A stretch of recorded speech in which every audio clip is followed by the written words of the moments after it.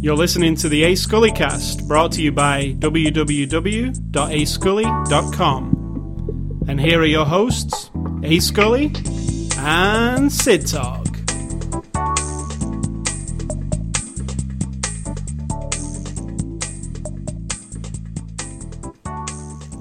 Let's do it. Why do you keep stopping it? I didn't stop it. It's already there. I just thought Let's do this! I'd leave it running to see what you said. No, But you didn't say anything. You were saying a load of stuff, and then as soon as I started recording, No, you I was stopped. saying, let's do this! And then you stopped it. All right. That's all I'm saying. So what's the pre-show discussion? What have you got? Jungle Boogie? We didn't really have one today. I said I don't like the films of Spike Lee very much. And what did you say? I said something about Jungle Boogie, and then you said that's Quentin Tarantino, and I said no, it's Spike Lee, and then I said no, it's Jungle Fever, and then you confirmed it. I'm not saying Quentin Tarantino performed the song Jungle Boogie. He used the song Jungle Boogie in his movie. Yeah, no. I think people will know. But I'm just saying, that was it for really the pre-discussion. If he did perform it, that would be good. You reckon? Yes. I think you hold him in too high esteem. No. Unlike Spike Lee. Yeah, there was no other pre-show anything, I don't think. Really? No? No? Okay then, so this is Sunday, June the 12th, 2011. This is after the show number 176. The movie we're looking at this week is The Platoon. Not The Platoon. The Platoon 25th Anniversary Edition Blu-ray. Right. Movie's called Platoon. Yeah. But the movie we're discussing is Platoon. If you want to do the 25th Anniversary Blu-ray. Salesman crap on the side, that's fine. But No, it's not salesman crap. It's 25th. You got to make a point. This is 25 years old, and it's the anniversary Is this edition. movie different in any way that we saw from the original? Remastered, yes. Is it different than any way? No. It's not a different It movie. features some deleted scenes that are different. Not in the movie. Not in the movie. So the movie is Platoon, and the rest is just marketing gobbledygook. Not really, because it's probably the best you will see Platoon. Have ever seen Platoon if you're a massive fan of it. Let's move on. You're not getting my point. True. I understand that. I'm saying, like, the other stuff about it's the 25th anniversary, all the stuff's on the DVD, blah, blah, blah. Fine, that's to sell the DVD. We're talking about the movie. That's it. Unfortunately, or for you, but for our listeners who want to know about this Blu-ray, this is the part where I tell them about the Blu-ray. That's fine. So, whether you're bored or not, I'm going to tell them anyway. That was not my point. The movie we're reviewing is Platoon. Okay. Now you can do the salesman stuff. It's not salesman stuff. You might want to buy this. Maybe that's the reason you're listening to this. I'll tell you this. So I've you're told you helping this. sell the DVD. I've told you this before. Okay, so this movie was released in 1986, hence it being 25 years old. Exactly. The DVD, or this Blu-ray is out on the 24th of May, so it already came out. You can get it now in North America. It's from Fox and MGM. It's a Blu-ray DVD combo pack, 25th anniversary, features a lot of extras, which we'll mention later. And the movie, if you don't know, you're probably living under a rock, or you're too young to know. Or you're not interested in war movies. Is about the Vietnam War. About Oliver Stone's experiences in the Vietnam War. A young soldier in the jungle. Platoon. Mm-hmm. There's really not a lot of summing up for Platoon. I mean, a movie that's 25 years old. That's kind of hard to sum up It's hard for me. right, okay, then let's not sum it up. Alright, so moving on. It's hard to believe it's 25 years old. It's hard to believe that I can say anything is 25 years ago and fully remember 25 years ago. I graduated from high school the year this movie came out. You didn't remember this movie? No, I mean that it existed. I remember my life Right. 25 years ago. I don't think I ever fully watched it. I really don't How believe. could you not? It was all over the place that year. I mean, it was a big I didn't deal. live in a city, remember? I lived in a tiny town. Like a tiny town. We don't have a Right, theater. but you would have watched it on HBO or something. No, I don't think so. No? We didn't have cable even. Oh, my senior year I did, I guess, but I don't believe so. Stuff didn't come out on HBO then right away. Not at all. It took a year or more. So yeah, no. but the year later you would have seen it. No, I don't think I was that focused on stuff like that. I went to college. Anyway, I saw it on the year of release. Absolutely. But 25 years is a long time. You do forget a movie, don't you? The only movie I haven't forgot, and I know it's scene for scene, is The Exorcist. But I think it's because I've watched it on every 5 About it. years or so, Right. maybe, you know, throughout that time. But Platoon, obviously not. Like, the last time I've seen it was back then in the 80s. So, while it doesn't feel like a new movie to me, because I obviously know the major plot points. And it all came flooding back, like you said, as soon as you started watching it. For me, not at all. I Not think I all of must it. have only just watched a little bit of it. The scenes... See, I'm more familiar with Apocalypse Now, because I've seen that a lot. But there were scenes in this that I completely forgot about. So those were like new scenes to me. It was almost like a director's cut, because I don't remember some of it. Especially the scenes where they were in the just chilling out, smoking drugs and stuff in the bunker. I didn't remember that to be as long as it was, and it was quite good, quite detailed. So, what did you think of the movie Platoon? Just sum it up. No, I mean, what are your thoughts on this movie? It is relentless, first of all, I think in that it's when you know that it's from someone's point of view who's been there. And this is based on him, roughly. I'm not saying that every experience was what he experienced. I'm saying he took what he experienced and then tried to turn it into a fictional telling of this, you know. And of course, he's kind of a deep guy, so he tries to turn into all that, you know, philosophical stuff. But it's relentless, and it may be, and my perspective now is going to be different than if I had watched it then and discussed it. Now when I start to watch this movie, knowing movies of this type from that era, I was instantly afraid for everyone all the time. Because I felt like the danger was, there's like this creepy, lurking, you never know who's going to turn into your enemy. You know, like in the Platoon itself, they start turning on each other. They have the two different, you know, one leader guy is good and one's bad and all that. And I just felt this constant... like everybody's gonna disintegrate into madness, and that may be because I've seen Apocalypse Now and other Full Metal Jacket and anything that portrays it from that era. It just made me on edge like the whole time, which is good. And you're in the jungle. I don't know where he actually filmed it, but I don't know either. It's jungle-y and it's constant. Like the green of the leaves and the trees are always between you and everybody else, and there's always smoke. I mean, it's beautifully done in a way that made me feel just danger is either right up close to you because the guy that you're in the platoon with can just stab you because no one's going to know any different, or the enemy out there is lurking. And so the vibe of it to me is super intense. I'm glad there wasn't more music than there was. I know there was some music, but there's not as much as I remember it. Like overwhelming, like Apocalypse Now has lots of music. Good Morning Vietnam has lots of music. These, you know what I mean? But this one seemed, the classical piece, whatever that is, was on there more. Adagio for strings, I believe. Is it? Yeah. Nice. Yeah. Nice, hey, Scully. I might be wrong, but I think that's what it is. But I mean, you know what I'm saying? There wasn't this hammering home. Smokey Robinson Tracks of My Tears is pretty much it. Yeah, and there's not. It's not like trying to hype you up. Ask Alice is also in there. Yes. Yeah. But it's not over. It's not like a poppy kind of a movie. Not to pump you up. Right. It's not that. In fact, in Apocalypse Now, there's a lot of pump you up. Let's play The Doors here. Let's play, which is very typical Vietnam War movie. But yeah, it doesn't happen in this as much, does it? It's less than I thought. I thought it was full of that stuff. But there again, I crisscross a lot of Vietnam movies together. Yeah. Because it's a particular, you know, it's a genre of movie. It's a thing that happened, but there's a style. I think Oliver Stone did a different take on the Vietnam War, whereas Apocalypse Now is like a big epic journey.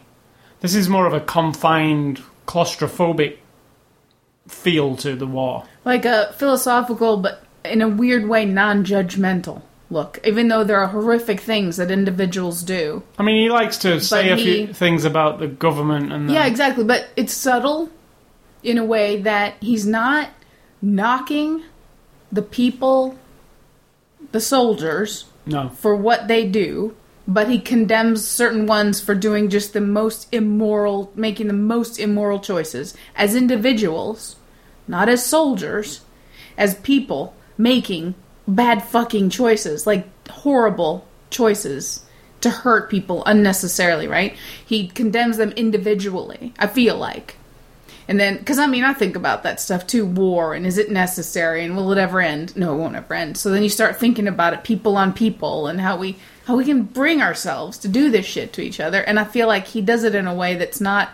When you watch Apocalypse Now, you feel like the whole system is fucked. Like, all of it. It's mental, isn't it? It's mental. Like, it is mental, all of it. There's no feeling Nobody really knows what they're doing. Right, and there's no sense of individual responsibility, really. It's all, to me, anyway. Apocalypse Now, and then there's also, like, nobody really knows what they're doing, they're fighting this losing battle, and then the Playboy bunnies arrive in the middle of the whole thing, and it's, like, kind of absurd, like, but it really happened, you know? Right, I think I'm talking about something else. I'm just talking about the way they portrayed the war, whereas Platoon, he doesn't portray it. Yeah, there's no letting up. Yeah, there's no letting up. It's just as soon as they enter the jungle, they're in the jungle, there's a battle, it's a battle in the jungle, which you're going to lose. I mean, there's not to spoil things. Which is funny, because what you just said is, my perception on the whole thing is, the battle of humanity will never win the battle of ideologies. No one will ever come out on top. No. That group of people thinks this, we think this, we want what's in between, therefore we're going to kill you to get it. Or we're going to make you believe what we believe. I mean, that's really it, right? And I feel like, I don't know if because he was there, or because he just is a different kind of thinker, but that's what I get. That the overall system is fucked up, yes, number one. Like the Charlie Sheen's line about, we're nothing, and guys like the asshole just keep making the rules, and then good guys keep getting shit on, and the grunts we're just all cogs in the wheel, which the asshole guy reiterates, that once a piece of the machinery starts breaking down, the whole thing breaks down, and I can't let that happen. Now those are big ideas about all of how humanity runs, I think. And so I really dig it for that. I think it's pretty deep, and yet it's also just mud and guts and wet and sweaty, and you feel it all. The production is really good. Oh god, it's just, like I said, relentless to me. Yeah, and especially, I feel the mold in my shoes, Yeah, it kind of smells wet. They keep saying wet cheese balls and cheese dick and stuff, and I just think, oh yeah, I bet that was horrible. It's horrible. Any war is horrible. Dudes right now who are in Afghanistan, whether it's our soldiers or their soldier people having to, it's just, it's unimaginable. This movie can't give it to me, like, as it is, but... I also like the journey of this movie, as in it's different from Apocalypse Now, where, Apocalypse Now is given the mission and he goes on this mission, but this is like the opening scene where it's like the new meat coming in and the old meat walking past each other. Yeah. Again, like I said the other day about a scene that doesn't need any dialogue, but tells you a lot. There's these grizzled-looking people who look like they've seen horrors, and then there's these new, fresh-off-the-plane dudes walking past each other. Without any dialogue, it's like, instantly, this is going to be horrible. Where we're going with this, yeah. And then, literally, this doesn't let up there immediately in a mission. This is an action-packed movie, if you like a... it's kind of hard to say but... Yeah. If you want to experience a war movie, it's straight to the action. And it never lets up. I don't think there's really much downtime apart from that time where they're in the, there's a lot of dialogue moments, I think. I think that the action moments are so overwhelming that it seems bigger than it is sometimes, really. There's a lot of action moments. There's quite a few battles. There's like disturbing scenes, like the middle part, yes. where, it's kind of horrible. More horrible than any other one that's portrayed it, I think. And if anybody wants to watch this movie and roll their eyes and go, oh, as if American soldiers would do such things, it's just a movie. Well, read up on your news about the Iraq and Afghanistan wars and some of the American soldiers who have actually been sent to prison now for the same and even worse atrocities. Just, a tiny, people lose their minds. It's a stressful situation. And I'm just saying, don't watch this movie and think, oh, he's just taking liberties and trying to make soldiers look bad. No, he's trying to show everybody. I actually think, from a standpoint of glamorizing violence or war, it doesn't do any of that. It's just literally, Oliver Stone was a guy in the Vietnam War. He did the same. He was on the front lines. He saw stuff. He met people, like you said. He did stuff. Yeah, met people who were exactly like the characters he wrote. I think it's probably the most truthful film, because, other films were not. The other films were not based on a person, like, or not based on the director / writer's experience. So it's a very personal movie for him, obviously, and I think it comes across that way because it doesn't pull punches, but then again, it doesn't glamorize. It doesn't have like super slow motion firefights or anything like that. I think that if you're an asshole and you get off on certain things of violence and, you know, you really do like to kick somebody when they're down, or you really get off on the idea of going and killing an enemy or something, there are parts of this movie you could say are glamorizing that attitude. But you have that was the attitude. You have to be very close. Well, those individuals, but you have to watch close and notice that those individuals don't really make out very well. So, you know, on one hand, you're showing somebody sort of wallowing in the pleasure of war, and then you have to see the consequences of that. You have to pay attention to both. You know, where you can't be a pacifist if you go to war. You have to you have to go on with it. You can't go in the middle of a firefight and put your hands up and go, "Hey guys, let's all just sit down and talk." I mean, he doesn't have that, but you feel like you've got a little bit of representation of that, where one guy is saying, "Look, just be human. You know, we're fucking humans these here. These are human beings, right?" He's not saying let's not fight the war. He's saying like take a check of yourself, and then there's the other guy who's like, "Yeah, I'll kill them all," you know. So I just feel like it's really well balanced. And still holds up. And I don't romanticize it. I didn't see it back then. I'm not in love with it from my youth or anything. It's just almost a new watching for me. For me, it's not. But, I mean, it holds up, I believe. I still think it holds up to this day. I think, you know, there's not a ton of Vietnam War movies now. Apart from, like, crazy action ones that are straight to video. But, I mean, not many people tackle it on a serious level anymore. Like this, or Apocalypse Now. I guess Born on the 4th of July. Forrest Gump had a bit of Vietnam in there. You know? Oliver Stone, Born on the 4th of July. Correct. Almost. I mean, he wasn't born on the 4th of July. Almost like a sequel to this. He directed it. No. He took it out from a different perspective yet again. Yeah. Someone who was gung-ho to go to war. Yeah. And then seeing what it wasn't anti-war necessarily, it was anti the way, I think, that the meat grinder of the Vietnam War. Yeah. Which this also has elements of that, but he doesn't dwell on it, I don't think. But, you know, it's obvious that... Wasn't a Playboy cover that had a meat grinder, a woman's legs poking up, or no, was that MASH? No. Maybe that one. Mad Magazine, maybe? No, I'm mixing two things together. I'm mixing up the cover of MASH, which has the gun with the thing on the top. Yeah, the peace sign with the helmet on it. And I'm mixing that with the cover of Playboy that had the meat grinder and then the woman's legs poking up out of it. And I'm thinking of it has the helmet on one of the feet, but I don't think it does. I don't know. I was like thinking that was a big political statement by Playboy, but I think I'm mistaken.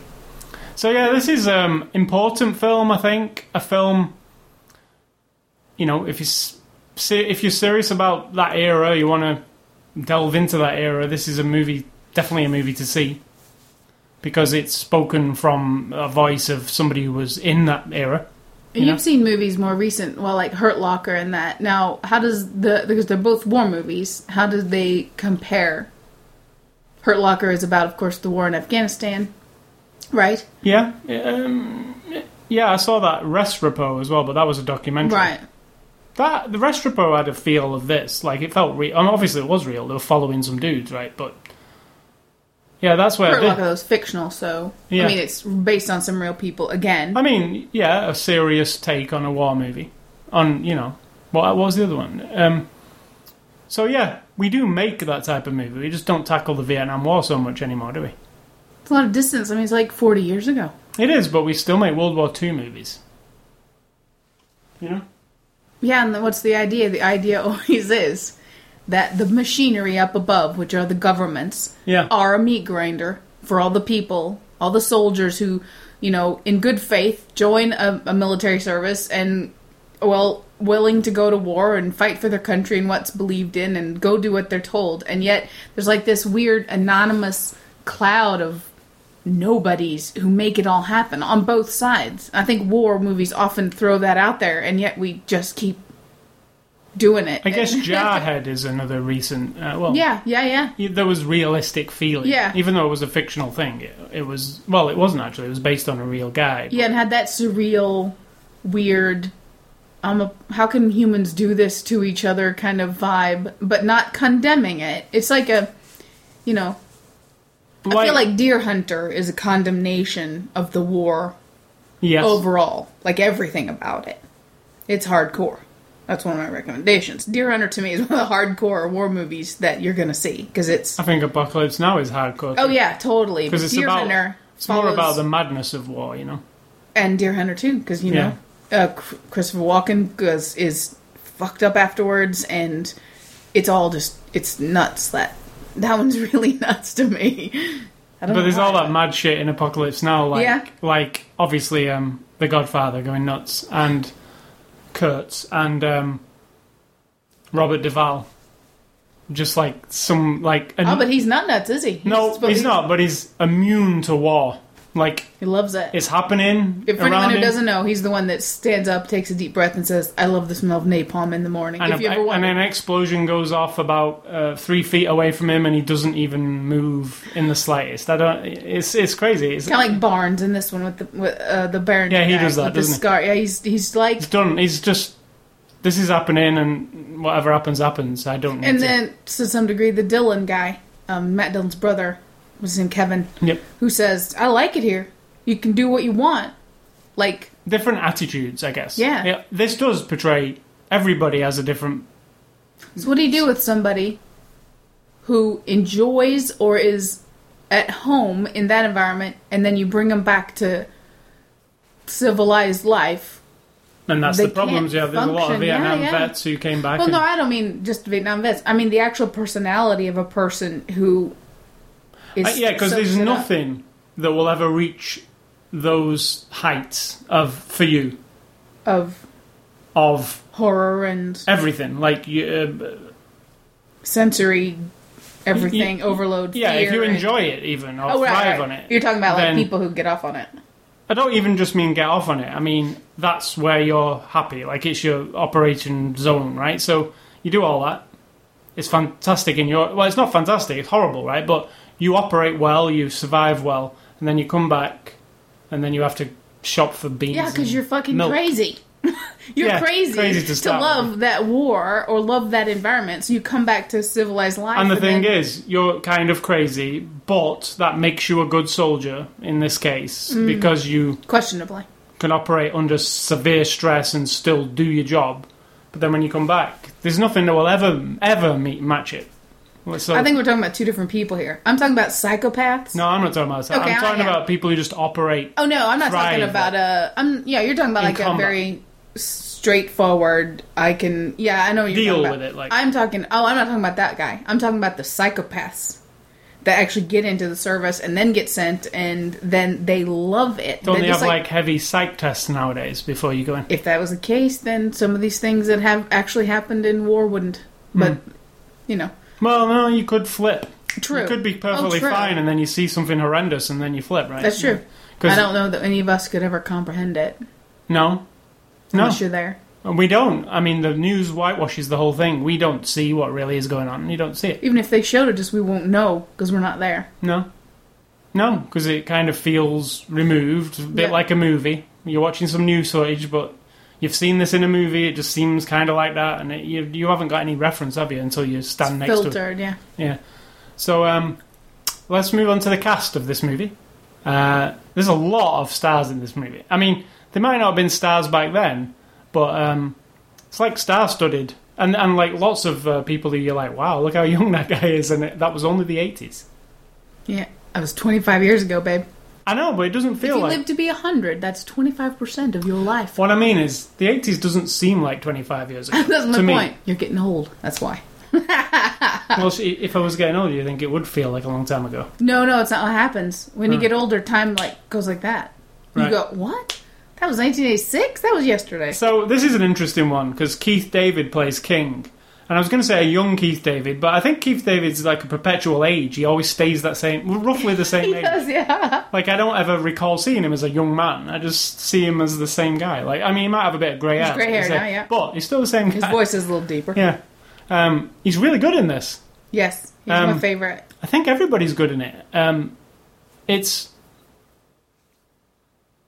It's like, it's a weird thing, isn't it? It's, there's some dialogue. There's a lot of dialogue. I think you skip over it. It's all dialogue. No, I didn't skip over. I was watching. I don't mean that. I mean, I think that the action and the intensity overrides the fact that it's there's. If you think about all the things that are portrayed, that are told to you by people during dialogue, there's loads of stuff. It feels 1980s style of acting to me. Yeah. Whereas 70s feels different again, doesn't it? Like there was that in The Deer Hunter or something. There's that very realistic, like don't feel like you're acting kind of thing. Do method, yeah. This feels a bit more like people are acting. But it's that 80s thing. It feels like an 80s movie. Except for Keith David. I feel like he's really good. Pulling it off, yeah. Forrest Whitaker as Big Harold. Even though I'm not fond of Forrest Whitaker generally, I think he does a good job here. But there again, he's not got a lot. He hasn't got a ton of stuff. Kevin Dillon is, people will know recently from Entourage. He's fantastic. And he's really young. And he's a horrible person. He is, but he plays the horrible person yes. perfectly. Like you can say, I know dudes like that. Yeah, I have known dudes like that. He's the one who says, I love it here. I mean, you can do what you want. And yeah, it's just fucked up and I can operate the way I want to. Yeah. But he does, you're right. I think he's one of those people that stand, like you say, it's star-studded. But in fact, when you peel it away, you get a handful of people who are now mega famous. Yeah. Or quite famous. I don't know that they're all Talking stars. Of quite famous, there's a very young Johnny Depp here. And like Oliver Stone says in one of the he's like basically before anything really, right? Just before 21 Jump Street. Which was before anything he'd ever done. Because that's where he started, right? Mm-hmm. And he's good. It's very brief. It is, to be honest. But it's we don't want to promise. There's not much. He speaks in Vietnamese, and then that's it. Like one scene where he does. And he's super young. It's funny, isn't it? It's like it's at the start of like something huge for him. I love your mind. I mean, at the start of like at the start of your career, before you do anything, you're in an Oliver Stone movie. Kevin Dillon, same. Charlie Sheen, same. Willem Dafoe, who, in my opinion, is the star of this movie. I freaking love him. He's on a level of, for me, Martin Sheen in Apocalypse Now. It's like it's a lot. There's a lot to that character. I don't think it's any more than the Berenger character, to be honest with you. I don't like the Berenger character. I know you don't like him, but I mean, if you think... No, I don't mean don't like the character. I mean, I don't like the portrayal as much. Right, but I'm saying, like, the characters they're balanced. It's just this awesome part where he goes on his own little mission on his own. It's fantastic, that part. That's the part where I was like, oh yeah, I know what happens here. And it's like, he just decides to have his own little mission, and it's pretty fucked up. And it's crazy the way it's shot too, isn't it? With the two sides. Yeah. I love that scene, but everybody knows the famous. Well, look at the cover of this movie. Mm-hmm. I didn't know that's what it was. Yeah, I won't. If you've not seen it, I won't spoil it. But I just disagree with you about it being any more impactful than the Berenger character, because, and whether or not you like Berenger, and I'm kind of on the fence because I think there are moments of almost genius with him being being that guy, and then there are actorly moments, But the scar thing, I think, kind of puts him in the vibe of it, and then he gets off as the character guy is just, they're the same, but they've come to they've been there the same amount of time, right? 3 years each. 3 years. And the guy, Charlie Sheen, that we're following is only going to be there for 1 year, and we haven't even followed him for the whole year, and he's already... I just think I like the... Right. Willem Dafoe, what he brings is like, it's a slight... In anything. You also agree with his character more. Yeah, and in anything, Willem Dafoe as the actor, he brings this... I don't know if he's crazy in real life, but there's a craziness to him that you can't, shake. In any character he plays. Like Christopher Walken, you're not sure. It's a bit... Yeah. Yeah, and it's good because it makes you feel like you don't know what this character's going to do. And in this movie, you're right to not know what this character's going to do. Sad thing is, you know what? A lot of young people only know Willem Dafoe from Spider-Man. Yes, and the Boondock Saints if they're lucky. I don't think they will have watched. I'm talking about young people. That will be their first experience with Willem Dafoe as the rich guy from. That's not. But still, he shows elements of craziness there too. Yeah. So and then Beringer, as we mentioned, and Charlie Sheen, who we have to remember, while maybe crazy now, was actually a good actor in his time, right? I disagree. You can claim. I don't personally. I think Wall Street is what it is because of him and not because of Michael Douglas. Michael Douglas. I think Charlie Sheen's the strongest part in Wall Street. I also think he's really good in this, and I was a little bit tinged by recent events when I started to... When he came, I was like, oh yeah, I forgot. Platoon, yeah, it's Charlie Sheen's story, so we're going to see him all the time. Obviously, I've got the, winning and all that stupid shit in my head. But no, he was a good actor. I mean... He comes and goes, come on. I mean, he wasn't great. He was an 80s actor-lead guy. I mean, in this, I'm talking. Intent. Yeah, no, I'm talking about in this movie. He's got the 80s vibe occasionally. But there are moments of solid, you see the quality, and then other times when it's just he's a young guy and he's... I think he was the perfect guy to follow on this journey. He felt right, because he felt wet behind the ears, and then... Literally, a few months later, he felt like he'd been there 1,000 years. See, and I disagree. I don't feel like he gave me that guts and thing at the end. I was thinking he would get hardened, and I never felt that. I just felt he'd become... He had a lot of black shit on him and dirt and mud. I just thought he'd learned a lot quickly. He was nothing... I mean, he's literally, at the beginning of that scene, they're perfectly clean. He knows nothing. He's wet behind the ears. He knows nothing. In fact, he's... got all that shit with him, remember? They're unloading his pack, the things are biting his neck. He's completely unprepared for this. At the end, you can't say he's unprepared for what's happening. No, but I don't feel like he's really changed that much. I think that was in him the whole time. He didn't know it. He rose to the occasion. And now when he goes home, if he goes home from Vietnam, he's just going to be a rich asshole kid like he was when he left. It's not... I mean, it hardened him a little bit, but I feel like... I didn't get any grit, really, from him. Not really. There are a couple of scenes, yes, where he just goes... I disagree. I love his performance in it. There's the other guy, the John McGinley, or whatever he's called. Oh, yeah. I didn't write him McKinley. down. McKinley. While I had problems with his accent that he was doing... Yeah, it was kind of weird. It's kind of bugging me a little bit. The look that he gives when he realises... Like, he's excited to go and leave this shit. The look that he gives when he realises he's having more... Yeah. You're going to be here another year. It's priceless, like, that look. It's like, oh, yeah, like I think I'm going home in 2 days. Now I'm staying for another year. Imagine that. Like, horrible, right? And that, to me, also, like you said, he drove home that feeling of, now imagine, he's staying for another year. He looked up to the Beringer guy, who was a complete asshole, reckless, dangerous. And now he could become... Now that's what I was thinking. Here's the machinery. He's the new cog in the wheel of... that scene he can go one way or the other. Where he's asking Beringer can he go home a couple of days early. Yeah. And, like, Beringer's so... And he dismissed it by that. Yeah. It's good. I like it, but the accent kind of bugs me. And I remember the first time. Because he's not a great actor. I mean, comedy really. Might be fine. It's quite... Actually, in this, isn't it? It's quite... I mean, putting on an accent for a start when you know... Then it doesn't stay the whole time. It's a weird... Yeah, it's weird. I think that's the problem. It doesn't always... Because he doesn't talk like that, does he? Not that I'm aware of. No, he doesn't. He's been in a lot of stuff, though. He's one of those guys. Been around a lot of stuff. Including a lot of Oliver Stone movies. He was in Wall Street. Born on the 4th of July. He was in 7. World Trade Center. I'm not sure what. World Trade I'm not Center. sure what. He was a fireman or something? I don't know. Yes, he was an uncredited fireman. Right. So obviously... he called up Oliver Stone's like, hey man, give me a job. Obviously Oliver likes him, you know?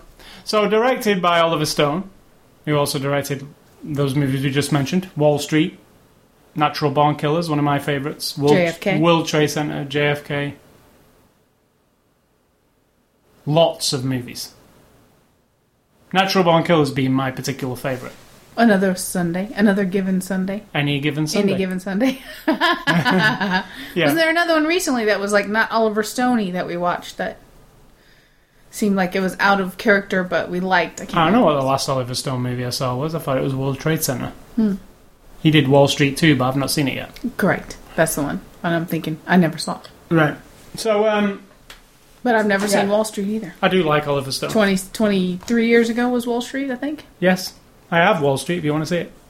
Let's watch it right now. Then we'll come back and we'll talk about that. All right, so this 2-disc set of Platoon features quite a few extras.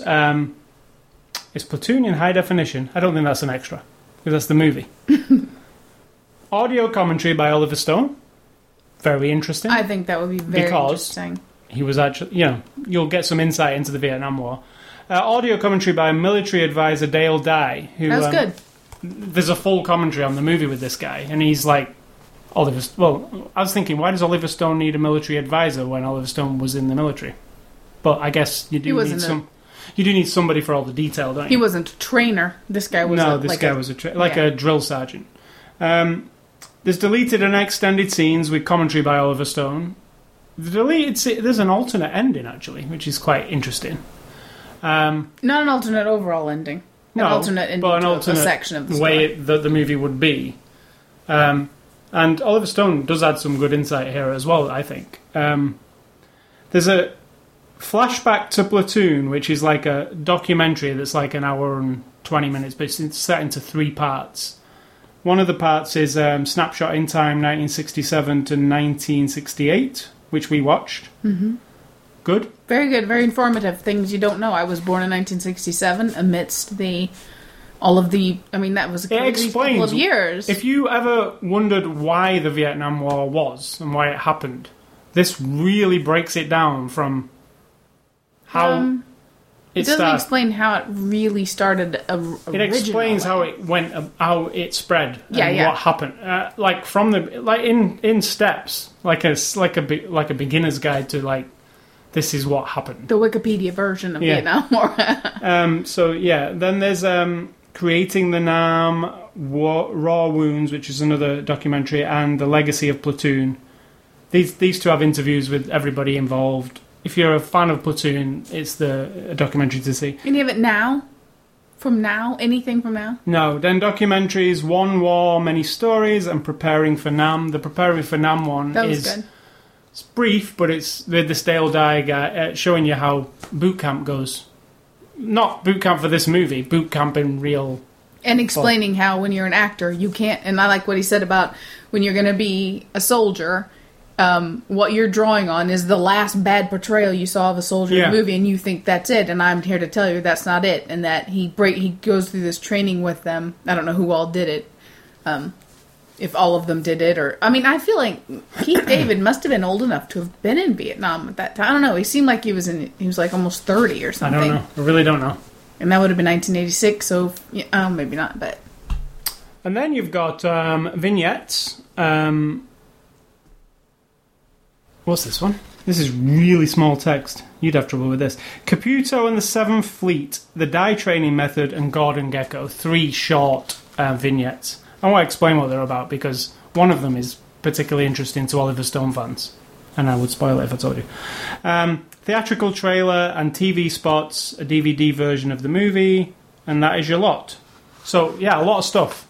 Particularly the 2 commentaries. So if you love Oliver Stone and you want to listen to him for 2 hours... I still think they could have done a little something for the 25th. Yeah, it seems that they released it, he said what year, but they've just redone all them extras. 2006. Yeah, basically they got it. He'd not even seen the movie, had he, since he made it? He didn't say that. He said he hadn't seen it many times and hadn't been that recent. Oh, I thought he said he'd only revisited it now. So I know some directors never watch the movies. Why would you? So you can get better at what you do? Things are come and go, though, don't they? And then you're working. No. You're always busy working on the next one, so you don't need to sit and watch your... I disagree. I think if you're an artist of any kind, you have to keep looking at what you've done, not to condemn yourself, but to go, okay, I know I've learned more. I think some don't watch them at all. Ever. I think actors might not, but I don't know about directors. Okay. So, in conclusion, must buy for everybody who's into war movies. Probably one of the most important war movies, I think. Personal. It's not my favourite Vietnam movie, because I do like Apocalypse Now a lot. Redo, not this one. Not the original one. But I think this is an important... Some say Patton is the most important war movie, but... Well, Vietnam. Right. I think this could possibly be the most realistic, if there can be such a thing, portrayal of it. From a man who was there. Right. Writing and directing. Unlike Apocalypse Now. Well, Yeah. For Coppola was too, wasn't it? Yeah. I highly recommend it. What do you think? I do. I think it depends on the person, and not everybody's gonna appreciate it for what it is, but no, don't watch it with the kids. No, it's not a movie for kids. No. But yeah, I recommend it. There's not movies like this anymore, I don't think. Not really. Not quite as real or... Well, I mean, Saving Private Ryan was what, 5 years ago? No, 10... How long ago was Saving Private Ryan? 15 years ago, probably. Really? Yeah. Holy shit. I would imagine. Mid-90s? Well, you just, like you said, we saw Jarhead. It wasn't the same kind of thing, but it didn't shy away from no, I don't the think grisliness it didn't of war. feel like this, though. No. There's something about these movies, Apocalypse Now, this, The Day Hunter, those that feel more... we just don't make films like that now. Perhaps we're, like you say, a bit further on. Like if we made a Vietnam film now, it would appear not feel the same because we're not as close to it anymore. But if we made a movie about the conflict that's going on now, it would be that's very. What I'm saying. That was what you watched, right? Which Rest Depot? The Hurt Locker is about Afghanistan. Yeah, that's why I was asking. But no, it felt glammed up. It didn't feel realistic to me. Right, it felt like. Do you know that one we saw with Jason Bourne? It wasn't Jason Bourne, but that one. Yes, the Green Zone. Yeah, it feels really hyped up. Yeah. The camera's shaking. It's all... That's how... Hurt Locker's like that? Yeah. Oh, right. Yeah, it's quite... I thought it was all gritty and shit. No, they heighten the tension by having shaky cam and, it's not the same. It's just not the same. This is like film... The way these films were made... There was no shaky cam back then, was there? It was still steady tracking shots, even when there was action going. But now, wait a minute. You say that in the past, when there's shaky cam, it feels more realistic. So either it does. I'm saying that it doesn't make it different. We don't make films like that anymore. I know, but you're saying that now it's almost like we have to have the shaky cam. So it's not. I'm not saying realistic. it's bad. No, I'm saying it's like a documentary style, whereas this is like a film, like a film portrayal, like Apocalypse Now. Beautiful shots, long vista shots. We don't have that anymore. Stuff's made like a documentary. Like that's what the Hurt Locker's like. So the Hurt Locker would be more realistic. If you were a documentary cameraman, I guess. I don't understand, but... Why? No, I'm saying, like, the Hurt Locker, I'm thinking if you're saying it's got the shaky cam and it's got, like... A lot of music. That would seem more realistic than this, which is just really set up filmmaking from the distance. I guess I prefer the look of this because of it's very specific. Right. I think we might get to a point where we've seen too much documentary kind of style. Oh, totally. I'm over it now. I'm footage. ready. Yeah. And we want to go back to a, well-shot stage, like Platoon. Because it's all very put together. I think you can combine them, but yeah, I'm kind of over the... I think we will get really, immune to it even. Like, oh God, yeah, it's happening again. A lot of movies do it now. And then when you do watch a real live documentary, a real live thing, you've got to the point where you're still blurred about whether it's real or not. Because you just watched... We're in that age already. Battle LA, where it's got the same look and feel, a lot of the scenes, as like this real soldiers carrying a real camera through this real thing. We're in that age already, aren't we, where you might be immune to, like... Somebody shows you some horrendous footage from the war shot by a helmet cam on YouTube. You're in that blurred, is this a movie, or am I watching real thing, or is this going to have some CGI, or like, is somebody messed with this, or, you never fully... Oh, is this really happening? Or, it's weird, isn't it? It's like we're in a weird time where anybody can do anything with a camera. So stuff might not be real. Yeah. So, yeah, it's another discussion for another day. So, Thanks to Fox/MGM for this movie. In conclusion, I say get it. If you want to enter a contest to win a DVD, see aschoolie.com for details. Next week's Blu-ray review will be Hall Pass on Blu-ray. Mr. What's he called? Don't know. Owen Wilson. That's his name. And movie tagline fun for this week. I just want to mention the movie tagline for Platoon is War is Hell. Which is a good tagline. It's not really tagline fun. No, but it's a good tagline for it.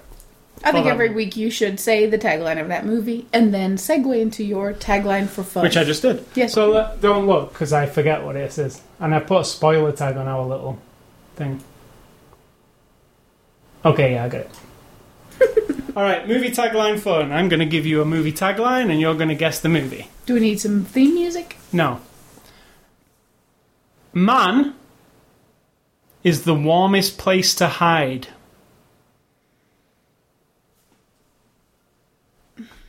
I don't... Just let me say something. I don't think any of us have got one of these yet, right? What? Got one right. You or I? Yeah. I mean, we've done it for 2 weeks. We never get it. Invasion of the Body Snatchers? No. Am I close? No. Man is the warmest place to hide. Is it, what's that called? The one with Dustin Hoffman? No. Okay, I give up. Tootsie. No. The one with the disease that spreads all over. Outbreak. Yeah. No. Okay. It's John Carpenter's The Thing. Oh dear. So I was close. Alien invades the body. Or something invades the body. I particularly like that tagline. I think it's perfect. Man is the warmest place to hide. That's a good one.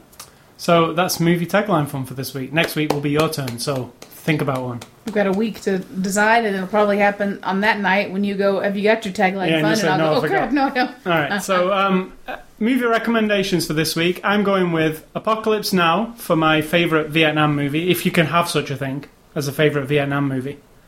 And my favourite making fun of Vietnam movies, Tropic Thunder. If you can make fun of Tropic... I was going to say, it's really a light subject, but... No, Tropic Thunder is, I think, an amazing movie. Because it's almost... Were they in Vietnam? They weren't in Vietnam. They were somewhere else. No, but it's like... They were like South it's America. It's filmed like a Vietnam movie is what I'm Right, saying. but it's not about Vietnam. I mean, there's specific nods to Vietnam movies, but no. But anyway, it's making fun of Vietnam movies. It's hilarious. It's... Uncomfortable, hilarious. Yeah, sometimes. but really funny. I really like it. I think it was actually up for an Oscar that year, which was hilarious as well. But I really liked it. I really liked it. And I wanted to, after all this doom and gloom, Platoon's not... I wanted to bring the tone up a little bit. It's not lightheartedness in the Platoon. There's not. No, but there is in Tropic Thunder. Yeah. And my recommendations are, thank you for asking, Deer Hunter, as I said, because if you want to watch a Vietnam movie, There's no lightness in that one either. No. In fact, I'm not sure that there's any. It's a slow 70s paced method. It's actually 3.5 hours long. It's a tour de force. If you're ready to watch a Vietnam movie that, you know... And it's interesting because it's not, like, an hour and a half of that movie is not Vietnam. Correct. You It's start out a without it, family and then you kind go of, there, and yeah. then you start... I like that. It's not family-oriented. No, I don't mean families watch it. I mean, it's about it's the these people with their families. Yeah, it's about just, the people. Just living. Yeah, so you get them before they go, what Yeah. happens to them while they're there, and then what happens You afterwards. get them And it's working in the thing. Yep. And, yeah. And my other one is because of Willem Dafoe, and if you want to see a little craziness, The Boondock Saints. Yep. Because he wears a dress, I believe. He does in a that good... movie. At one point. What's he called? A profiler guy. Cop Yes. guy who comes to the murder scenes and... Like he's channeling Harvey Keitel in the cop one. I think it's different, but... No, so Harvey Keitel... Bad in Lieutenant. Bad Lieutenant. I know he's not a profiler. I don't know what he's doing at some points in that movie, but that is Just fucked. getting wasted. That's fucked up. That's a good recommendation. A little tidbit of information. I was looking at some trivia for... I always think Maniac. No, Bad Lieutenant the other day. And the scene where he pulls the two young ladies over in the car and then proceeds to masturbate where he tells them to pretend to give a blowjob to something. He actually masturbated. It was an interview with Harvey Keitel, and he's a method actor. Now we're talking about The Bad Lieutenant, the original, not The Bad Lieutenant with Nicolas Cage. No. Just so people know. So Harvey Keitel actually really masturbated to these two actresses, which, if you ever thought Harvey Keitel was a bit odd... Well, there is a car door between them. Still. He's not doing it right. He's masturbating in front of people on the set. What about in the piano? As well. I never saw the piano. If you want to see Harvey Keitel lose his marbles, if you don't already think he has, he loses them in the piano. He loses them in many films. One of your favorites, Pulp Fiction. He's a bit of a dick. He's hilarious in Pulp Fiction, but yeah, he's a maniac in it also. Reservoir Dogs, he's a maniac. Yes. Yeah. But yeah, that's off topic too.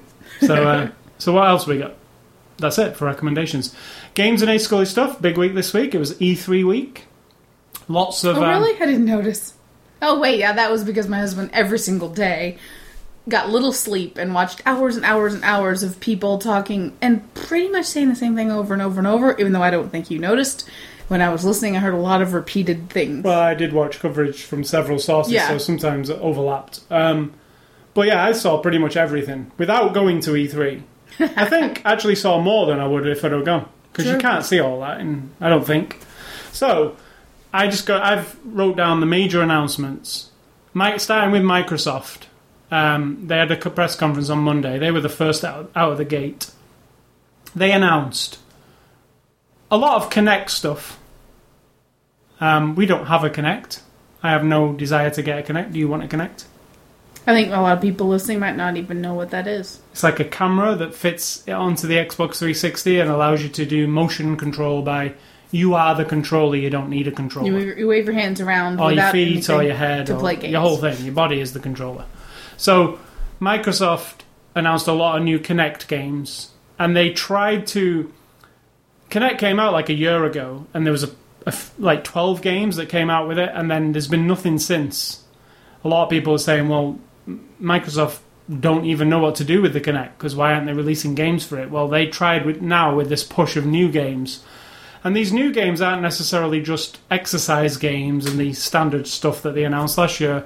They tried to put Kinect into hardcore core games, as they call it. So they've got a new Fable title with Kinect support. Forza Motorsport, the racing game, has added some Kinect support.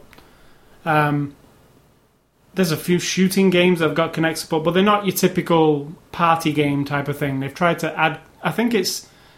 they've already sold the Kinect to the audience that would like the party games. So now they want I'm part of the other audience who they want to sell it to. So they're saying things like, Forza is only good if you have the Kinect. Or actually, the words on the front of Forza's box are, better with Kinect. So I'm going to be thinking to myself, well, I'm not going to get the whole of this game if I don't buy the Kinect, so I better buy one. So they're kind of pushing that angle now. I don't think you need to buy one. I don't think this is going to do it. Basically, next year, I don't think they will have a Kinect. I don't think they'll bother with it anymore. I think it'll be gone. But what they did announce in terms of games is they announced a new Halo, Halo 4. But not only did they announce Halo 4, they announced Halo 5 and Halo 6. Now, that's a big deal, actually. It was the last thing they announced in the press conference, because as far as everybody knew, Halo was tied up. Now, not only is Halo 4, a new Halo, it's Master Chief's story again, which is the story people cared about, because they've ditched that for the last few. But the only difference is Bungie, the creators of Halo, they're not in it anymore. They've left the franchise completely, so it's a new studio. Now, it might mean it's bad. It might mean it's good. They might breathe new life into it. But there's at least 3 more Halo games coming. They also announced Gears of War 3. We all knew about that one. It's coming out in October. It's the final chapter in the Gears of War 3. But I never believe the final chapter, because this is probably Gears of War 4, right? They also announced Need for Speed The Run, which was pretty interesting. Did you see Need for Speed The Run? It's I love Need for Speed. It's one of my favourite racing games. Well, the new feature they've added into this year's Need for Speed is it's like the Cannonball Run. You're racing across America. Instead of it being laps around a track, it's an actual race across America. Burt Reynolds and Sammy Davis Jr. in it? You wish, but no. Jackie Gleason? It's a bit more. Not Jackie Gleason. I would Dom call DeLuise? it Fast and the Furious meets the Cannonball Run. So it's... But the big feature they've added is you can get out... That all sounds really horrible. No, it looks really cool. The feature they've added is you can get out of the car and run. Hence the run. So the scene that they showed was you were racing into the city, your car crashed into something, you get out of the car, the police chase you across a rooftop, helicopters are firing at you, you jump off a rooftop, you get in a police car and then leave the city in a police car. The police car leaves the city and you have no choice but to jump off this bridge, and it jumps off the bridge, and then the car's smashed and you have to get out of the car and run and get another car. You know, it's got like a action movie vibe to it. So I'm excited to see how that plays out. It might just be, these things might be insignificant. It might just be press X, press A when things happen. But it looked cool to me. What else did they do? Modern Warfare 3 was one of the big things of the show. They showed 10 minutes of gameplay. It's funny because Microsoft act as though Modern Warfare / Call of Duty belongs to them. Like they do like this 10-minute thing at their press conference. But no, it comes out on all the other formats as well. So it's funny that they lead with that. But I guess it's the biggest selling game ever, so why not? Looks like more Call of Duty. It's not a bad thing for me. So then moving on to the Sony conference, which was on Tuesday. Oh, no, it wasn't. It was on Monday, actually, this week, in the evening. Sony announced, as you probably would guess, they started off the conference with like lots of apologies about PlayStation Network being down. Right. Kind of an apologetic mood kind of conference, and then proceeding to say, okay, we got the apologies out of the way, this is what we've got for you, and then proceed to show a stream of games that looked really good. I mean, they showed Uncharted 3, you saw Uncharted 3. I think Uncharted is one of the best games I've played in a long time anyway, the series. And this one looks phenomenal. I mean, it looks like a movie. Is that the boat one? Yeah. Right. With Nathan Drake on the boat. You know, they're doing stuff in there that's like a high-end movie. You know, it's in real time. It's amazing looking. If you want to see the demo of that, just go on Sony's site. You can see the whole thing. So they showed that. They showed Resistance 3, which to me looked a bit rough. I didn't like the look of it, but I've not been a massive fan of the other two either. I don't know. It didn't look like they had... It looked like it was unpolished, but there again, it probably is, right? It's not finished yet. They also showed Sly Cooper 4. Yeah. So, fans of Sly Cooper, it was a PS2 game. There was 3 of them, a trilogy.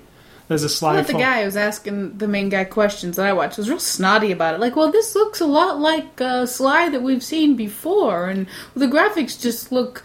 Well, it's pretty much the same look as before, and I thought, yeah, that's the point, isn't it? When somebody loves something so nostalgically, you make it the same, you add a little bit. That's why other franchises fall further apart. The story. Because when you took Halo and took out Master Chief, everybody didn't love it as much. No. I don't care if if the person making that game doesn't want to keep doing the same thing over and over. It's kind of like Ricky Gervais in Extras. Right? Wants to make his own TV show, and then, of course, the network switches it all around to where he's just this cookie-cutter character. Saying the same thing every week. Exactly. Say that, his little catchphrase and stuff. You know what? If people love it, if you don't want to do it, don't change it. Just quit. Yeah. And I think that making Sly Fox or Spy Fox? Sly Cooper. Sly Cooper. I wanted Spy Fox back, too. But Sly Cooper... give you and our nephew Austin, who likes. In fact, you all just played it recently. They just brought out the remastered HD version of all 3 of the PS2 games. So if you've got a PS3, you can play the older games all remastered, which was nice. We played them all the way through. Every game doesn't need to be Gears of War. Gears of War. It's a fun, bouncy, intriguing. Puzzly. Suitable for all ages. Yeah. And this will further the story, which actually was left. I'm glad it open. looks very much like it did before. I mean, it's modernized, obviously, but it's not that much. Well, we just played the HD remakes of. Mm-hmm.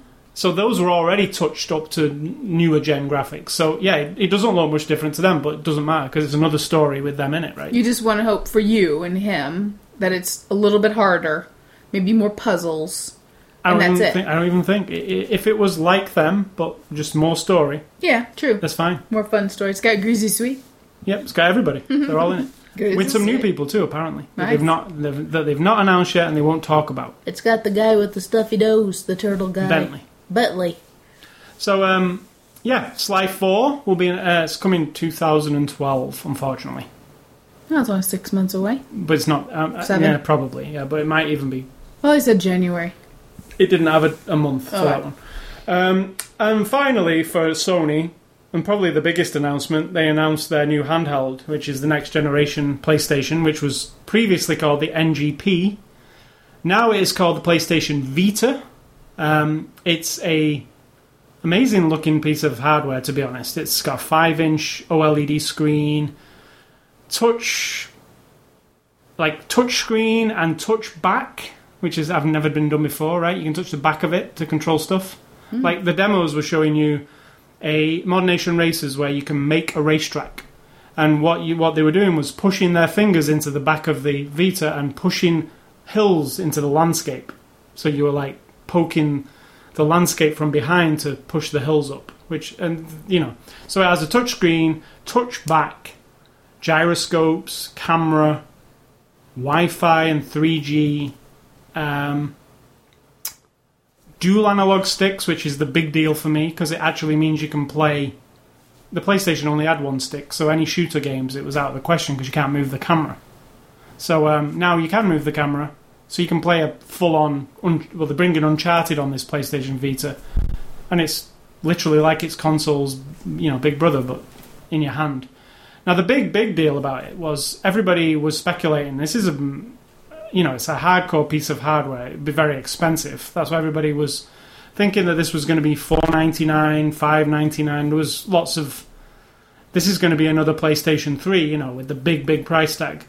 Now they announced that the Wi-Fi version of it, which is the version that doesn't have 3G, is $249, and the 3G version, which is 3G by AT&T, which got a lot of groans at the conference, which was kind of funny because Kaz Hirai came up and said, PlayStation Vita 3G version will be $299, powered by AT&T, and everybody was excited, and then they all went, oh. Yeah, because they all iPhones, and they AT&T. know, yeah. Yeah, so... Now, I'm going to stop you, because you're going to sit there and say how great a price it is, and how we all expected it to be $500, because you're brainwashed. It's not a great price to buy your kid, or buy your teenager, or buy yourself $250. That's a third of a mortgage. That's like somebody's rent for a month. It's too much for a toy. Okay? It's too much. And then how much are the games? Not been announced. It doesn't matter, They're $60 a piece, right? $50-$60 a piece. I actually think that games for it are going to get a different pricing model because... $49.99? No. It's going to be a home to a lot of experiences. And that's what they've said. It's going to be a home to retail games, which at this moment, there's no disk drive in this system. It's powered by PlayStation Network, powered by some new media that they haven't mentioned. I think it's a memory stick, so a Sony memory stick. Those things are not cheap, generally.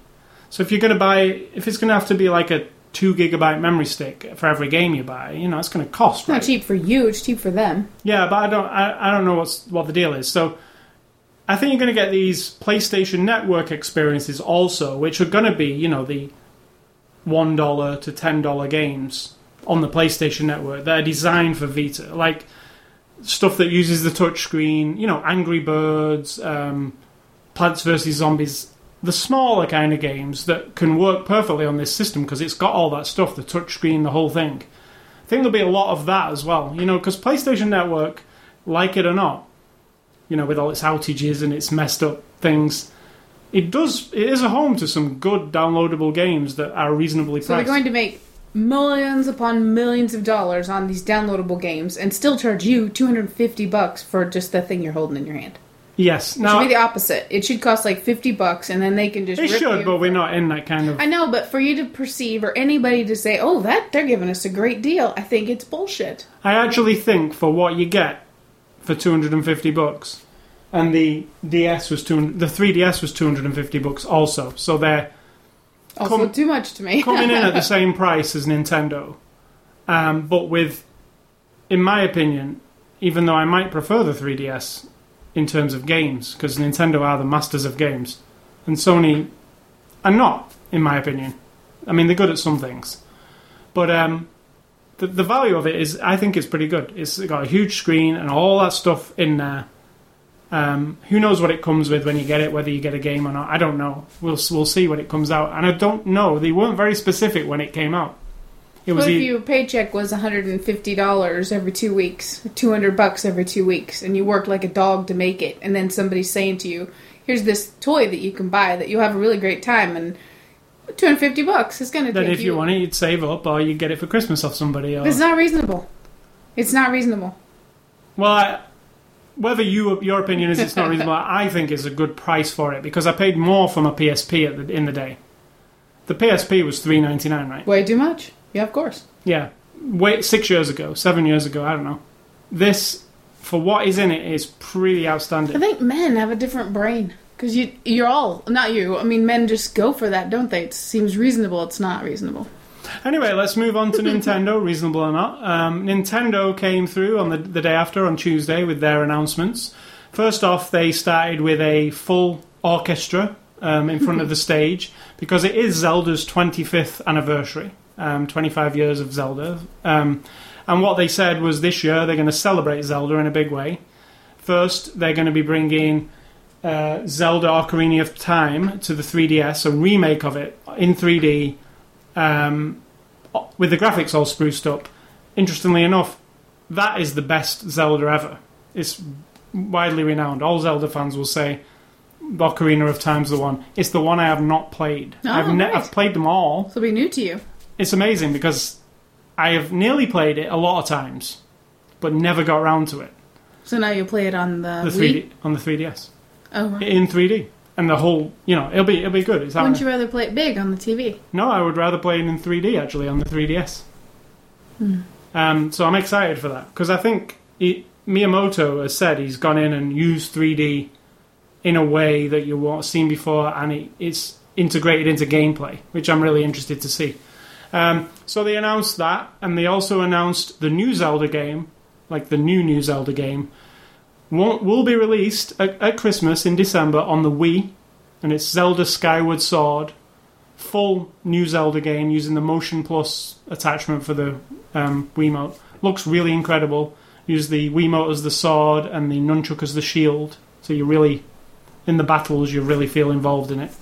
And it's been a long time coming, a new Zelda game, so that's exciting. So then, that was that out of the way.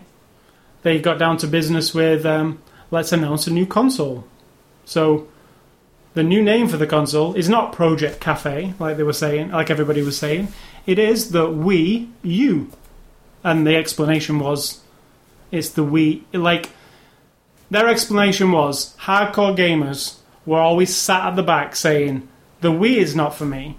It's not my console. It's for people who want to lose weight, people who want to wave their arms around, those people. Nintendo said, this new Wii is for you. Can do that stuff and can also do what you want. Talking to those gamers. Or do whatever you want, as in whatever you are. It's got something for you. So it's a new console, but the big news is the new controller, which you saw the new controller. What did you think of the new controller? Does it interest you in any way? Not really. Do you not think it opens up new gameplay avenues? I think it's probably kitsch. But I think it's just you think there's no new game. See, Nintendo, what they're about is innovating in gameplay, right? So obviously a 3D system can do that. Plus, a touch screen. That's what the 3DS is all about. This new thing, the Wii U, is about bringing some new gameplay to people. Not just what you've always been playing can be done on it, because it's a powerful system. But also these new things, and they did show you a demo of a lot of the new things. Be it a video. But they're kind of shallow, let's be honest. There's nothing gameplay-ish about playing whatever that black and white... Othello. That's no big deal. For two people to sit on the couch and play Othello. You can play it on an Othello board. Or on your phone. On a real board, And having the golf ball in the sand is kind of cool on the floor. When you play golf, you hit it, but then it's not doing anything for you. It's just for kitsch. It's just for looks. Yeah. You have to think of that in other applications apart from golf, though. It could be used for a different view of the game. Like a puzzle that involved looking under something, so you'd have to place it down and you'd see something. Like Does that Metal Gear sound- Solid, like you're looking at a vehicle and you got to check it for bombs. You and gotta you get up off the couch and lay it on the floor and Well, scoot it over. Don't have to even Well, you put do. it where you want, right? What I'm saying is there's lots of applications. I don't know. I think How it's- about a rear view mirror in your car that you play in, or a... But that involves lots of this and that, holding it up and like doing the game put it at on the the same table. time. I'm not sure. I think it's an interesting little thing, and it's fun for like. I hate to break it to you and to them, but it's more fun family wise, and for like, you know, the baseball game they showed where you put it up like it's Catch your the catch ball. ball and you catch the ball and stuff like that. And there's nothing wrong with that. I mean, it's not going to ever. You don't want to sit. You even said the other day, I don't want to sit on the couch and be all moving I around. said I with do kinds of occasionally, stuff. but not always. So that maybe has both, right? So, well, it does have both. What interesting thing about this thing is it's a controller. It's a 6-inch touchscreen, 6.5 inch. It's pretty big touchscreen on a controller. 2 analog sticks, microphone, camera, speakers, gyroscopes. The Video whole calling. That's pretty cool. everything's in this thing. Now, what is really cool is it also has the console has wireless video capability. So it shows you in the demo the kid's playing Mario on the TV, and the father comes in and says it's time to watch the baseball game. He turns the baseball game on, and the kid's game immediately switches to the tablet, and he carries on playing it. That's a cool feature. Is it This- a tablet or controller? It's not a tablet, is it? No, well, but I mean, it's a feature that's never been done. True. Little Johnny can continue playing his game. As long as you while keep he's- your Wii on, it'll be good. Yeah, as long as it's on, you can still play it. It's cool. That's a cool Yeah, that's system. You know, it's not. Or if, as you showed, the family Netflix? member wants to go. No, if somebody wants to go and use their Wii Fit and weigh themselves, they don't have to turn the stop the TV on. TV. You turn on the Wii, you carry it in your hand, you hold it. It obviously knows how much it weighs, and it'll do all that stuff for you that you need to do. Yep. Also, Netflix. Dad wants to watch TV. Kid wants to carry on watching his cartoon on Netflix. Plugs the headphones into the controller. Sits watching it on his controller. Screen's big enough. It's 6.5 inches. Pretty large. It's like a personal DVD player. It's got a lot of applications, I think. Worries for me, concerns are price, because they obviously didn't announce one. Seems expensive to me. Doesn't seem like a toy. You know how much an iPad is, or anything with a screen and a touch thing. It's quite expensive. I don't know. Maybe they're thinking ahead and going, well, in a year's time when this does come out, this will be cheaper to make. Maybe we can get it down to a cheap price. Do you think, when they announced the Wii a couple of years ago and everybody freaked out and said, this is just the second coming of thing, this is amazing, look at what you can do, and everybody did proceed to buy it in a big way. I thought everybody made fun of it and thought it was horrible. No, the Wii is the biggest selling console of all I know time. normal people, but gamer people all Well, loved I'm it. talking about Nintendo selling to the public. Right, yeah. Do you think this would go over the same? Do you think Oprah or people like that will be... Well, Oprah's not. But do you think people like that, the Today Show, whatever, will be raving about this thing, saying, this is a revolution, nobody's ever seen this before? I don't know. I just can't imagine. I don't know. I never thought of it for the other. I'm a little bit worried that Sony are going to steal it before Nintendo bring it to fruition, because at Christmas they'll have this Vita. Yeah, but the Vita's not 6.5 inches. It's 5 inches. It's close, right? They've got a Vita. They've got a PS3. They can both talk to each other. If they do it first, then Nintendo have got no thunder. Because it's not... No, because if you're talking about people who already like their Wii and the interface and the company and the kind of games, all that, they're not going to switch. They're not going to go buy some snotty PS3. I think it was wise to That's keep... what I think about the PlayStation consoles, is that they're really snotty. I actually think it was wise to keep the Wii name. I think that was really wise, because if you like the Wii or not, and I do, I'm a fan of the Wii, that made a name for itself very quickly. Mm-hmm. It made a bad name for itself in some circles, but in the public's perception, that was a cool, fun thing, the Wii. And it's still going to look the same. The logo is the same, looks the except it has same. a little U The on console the end. even looks the same. It's bigger, but it looks like it. I mean, White. with a slot on the front, Yeah. about the same size, but just a bit deeper. So I think, kept it all white. That's their thing now, isn't it? Everything white. Well, not the handhelds, because, they do fancy colours for the handhelds, but the system itself, white, the controller, white. I'm excited to see what it does. I've heard mixed things. I've heard people saying it'll be a big flop for them. I've heard people saying it'll be too expensive to produce. How the hell are they going to if they put that out for $500, you cut out that toy market, don't you? I mean, you cut out the... That's all speculation, though, isn't it? Well, speculation or not, if you bring out... If it is too expensive to produce and you have to charge a certain amount for it, which is more than you normally have, it's not an impulse buy anymore. Like the Wii got to an impulse buy kind of scenario. Was it $50? No, but... That's an impulse buy cost. It's... What is it now? $99 for a Wii with a game, I think. It's pretty close. Now it's like a PlayStation 2 is $99.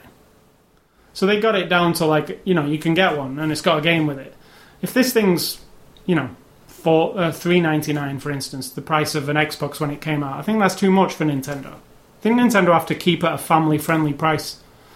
$2.49 is an ideal price for them to start with, like the Wii. As long as it comes bundled with everything, like the Wii did. So a game and... they need a killer game, don't they? Like Wii Sports that everybody wants as well. So we'll see. It's a long time off. They're saying Christmas 2012 for the Wii U. So there's a long time to go yet. But so keep buying your Wii games and playing. Yeah, there'll still be Wii games in the meantime. Obviously, this new Zelda. But don't expect tons of them. Because Nintendo tend to drop things if they're working on something else. You just won't see a lot of stuff. And then finally, for... the Wii. They launched the the 3DS. They launched the eShop on the 3DS, which is awesome. I encourage you, if you've got a 3DS, to download the eShop and look. They've even got 3D trailers of the latest movies that look really good. You can see, like Green Lantern, the movie that's in the cinema now. It's a 3D movie. I think it's the only place to see the trailer in real 3D unless you're in the cinema, right? Can't just... If you have a 3D TV, you can... But they don't show the trailers on TV in 3D. There's no 3D. There's only ESPN 3D. I don't know if they show them on there. Mm. So it's the only place really where you can just get the trailer and see it. ESPN 3D. Yeah, they have football in 3D and stuff now. Wow. Film it all in 3D. Wow.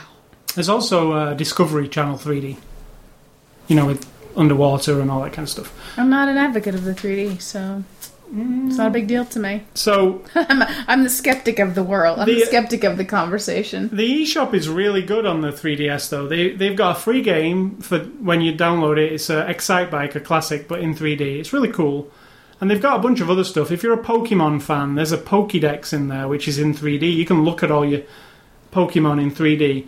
And, the cards that I talked about, the AR cards, you can make your Pokemon come up out of your desk. So if you're a Pokemon fan, there's a lot of that stuff. And that's obviously a huge Nintendo thing, Pokemon.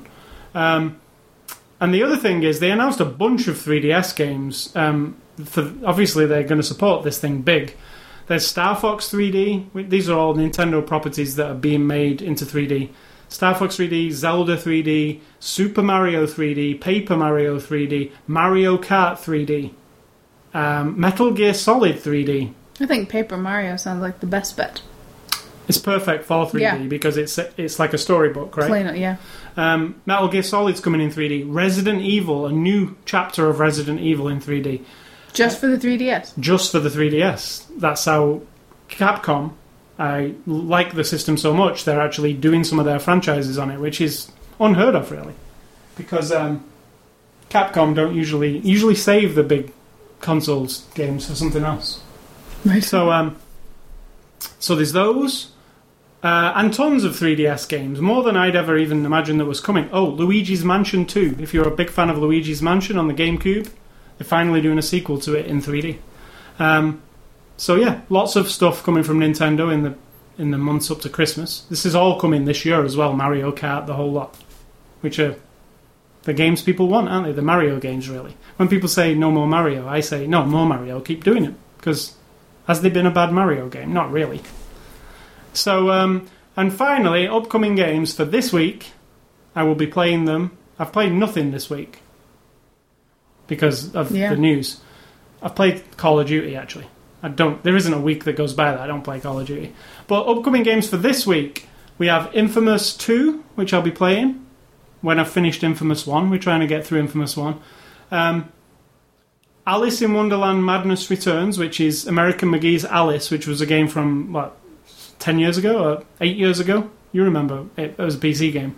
Barely. A dark version of Alice where she had a dagger with blood on it. Well, there's a sequel to that, which is exciting to me because I really like the vibe of that game.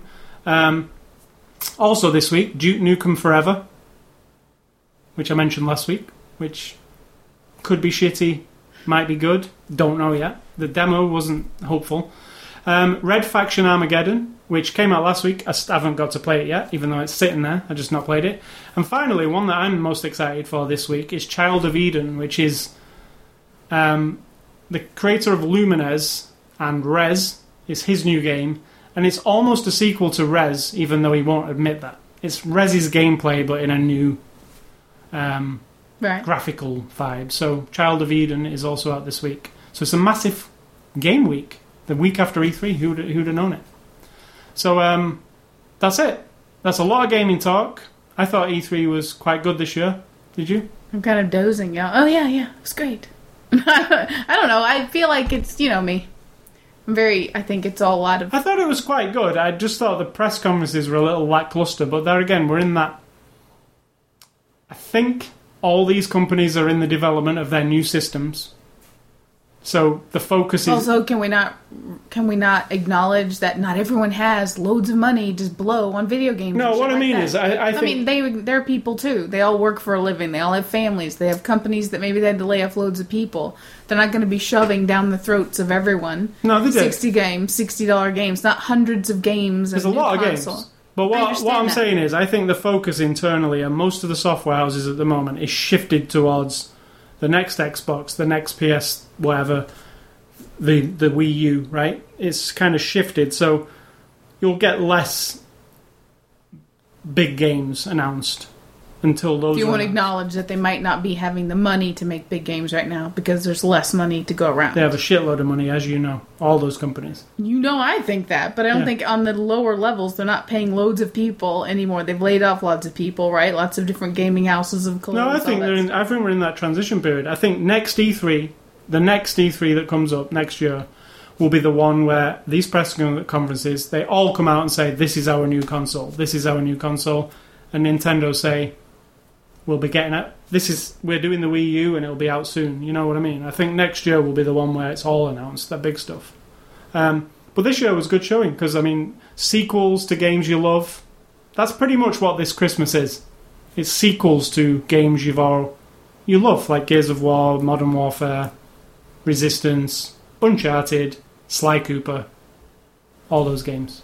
Need for Speed. It's all sequels. It's like movies, isn't it? Movies is kind of in that zone at the moment. Everything's a sequel. For example? Transformers. Iron Man. That's done, right? We already saw that one. Iron Man 2. I just mean there's lots of sequels in movies. There's lots of sequels. What else is there for this year? Right now we got loads of new things. We got Green Lantern, Green Hornet, lots of new stuff. Yeah, but it's still rehash of... it's in a comic book. Not sequels, though. No. Like you said. But you know what I mean. Unoriginal stuff. Whereas... Here. Original stuff... There isn't much original stuff there, to be honest. It's all sequels of stuff they've already done. Apart from... No? Nothing. I think of that list. Halo. I was going to say Alice in Wonderland Madness. No, because that's a sequel to it. Child of Eden. Original. But you just said it's just like these other games. You know what, though? Child of Eden, it hits my sweet spot for... This is fucking what video games are all about. Right. I like artsy kind of different things. Jeff Minter and... Yes, Child of Eden hits that for me. But 99% of people who play games, they wouldn't give a shit about it. It just looks like a load of... What do I shoot? Kind of deal. So, unfortunately, the stuff that's out of the mould, it just doesn't do very well, does it? Because it's not Call of Duty. Yeah. And I like both. But I have a soft spot for like things that are different, But it's always a shame because they end up in the bargain bin, those games. They do. So, that's this year's E3. Sorry to keep you so long. Sid Talk, what's for dinner? What's for dinner, and then that's it. I'm not going on and on about anything else. Oh, dinner isn't particularly long, this podcast. Salad with avocado, some roasted potato salad, some corn chicken nuggets, some yellow double stuffed Oreos because they only had the double stuff. I don't think I've ever had those. This is pretty good. And where did we go last night? Quickly. We went to have Indian food at our favorite Indian food restaurant, and we were both full for hours and hours, and that's when the idea of salad came upon us. I ate curry. We went out for a curry last night, and when I got home, I was like, probably in a few hours I'll want a cookie or something. I literally did not eat until 3 o'clock this afternoon, was it? Yeah. 4 o'clock? 4 o'clock? Yeah, because I was full still. Because we had naan, and we had paratha, and we had papadums. We had the what's it called?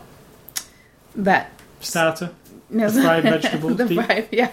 Don't even know. That was really delicious. Oh, and we have discovered that there's at least 2 more curry places in the place where we go. So I think we have to investigate. Yeah, Just like you say, but we should go to the one we like. Yeah. Well, no, because we might like that other one better. It might be amazing. Like you said, though, I feel like we're cheating on them. Yeah. I think we should try both of them. Like we're loyal. We're very loyal. Because we drive 30 miles to go to this place, and we've done it for years now, but... We definitely should try them. So that's why I'm for dinner. On my birthday. I don't have anything else. Which is, less than a month away? Or about a month away? What do you want for your birthday? On my birthday, we should go to the other one. Yeah, okay. The one that serves the cockroaches. Oh, don't say that! We read a review that it had cockroaches. Yeah, don't say that. We're not going to that one. That's the other one. We'll go to the takeaway one and take it. Well, one for my birthday, actually. What I would really like is... Okay, now, first of all, the rules are, it can't... my money will not go to any of the big gaming corporations. Oh, I really want Resident Evil on the 3DS. Comes out around my birthday. Right, well... You spend a lot of your own money on all those gamey things. Anything else? No. Right, that's all. That's you might be sadly disappointed. All right, then. So, you can support your own gaming addicts. Is that your whole thing? Yeah, I don't want to add anything else. All right, so thanks for listening to the show. It's really hot in here as well. Yes, it is. And I have to pee. This feels good. I have to pee, and I'm hot, and I'm hungry. So the combination of things makes me want to... I think we had a good podcast this week, considering E3 and a good movie. Good movie. So thanks for listening to the show. I want to remind you about the website, sidtar.com, ascully.com. You can catch us both on Twitter, Facebook, Xbox Live, YouTube. You can catch this podcast on the Zoom Marketplace, the RSS feed, or the iTunes Music Store. Just go to ascully.com, click on the word podcast. All your subscription needs will be met. Email feedback to me at ascully@ascully.com. Don't email Sitar because she needs to go for a pee. And I want to say stay classy, Oliver Stone. I think he is classy. I think. Question mark? No, not question mark. I think he's a very progressive filmmaker. I think I think he's super old-fashioned. No, I really don't. Wow. Look at Natural Born Killers. Yeah, I think it's... not old-fashioned at all. Oh, wow. Uses every modern trick in the book for that time. Oh, well, you're talking about tricks. I'm talking about just his mentality. It's pretty old-fashioned. And I'm going to say, think for yourself, Oliver Stone. Because if you don't, somebody will do it for you.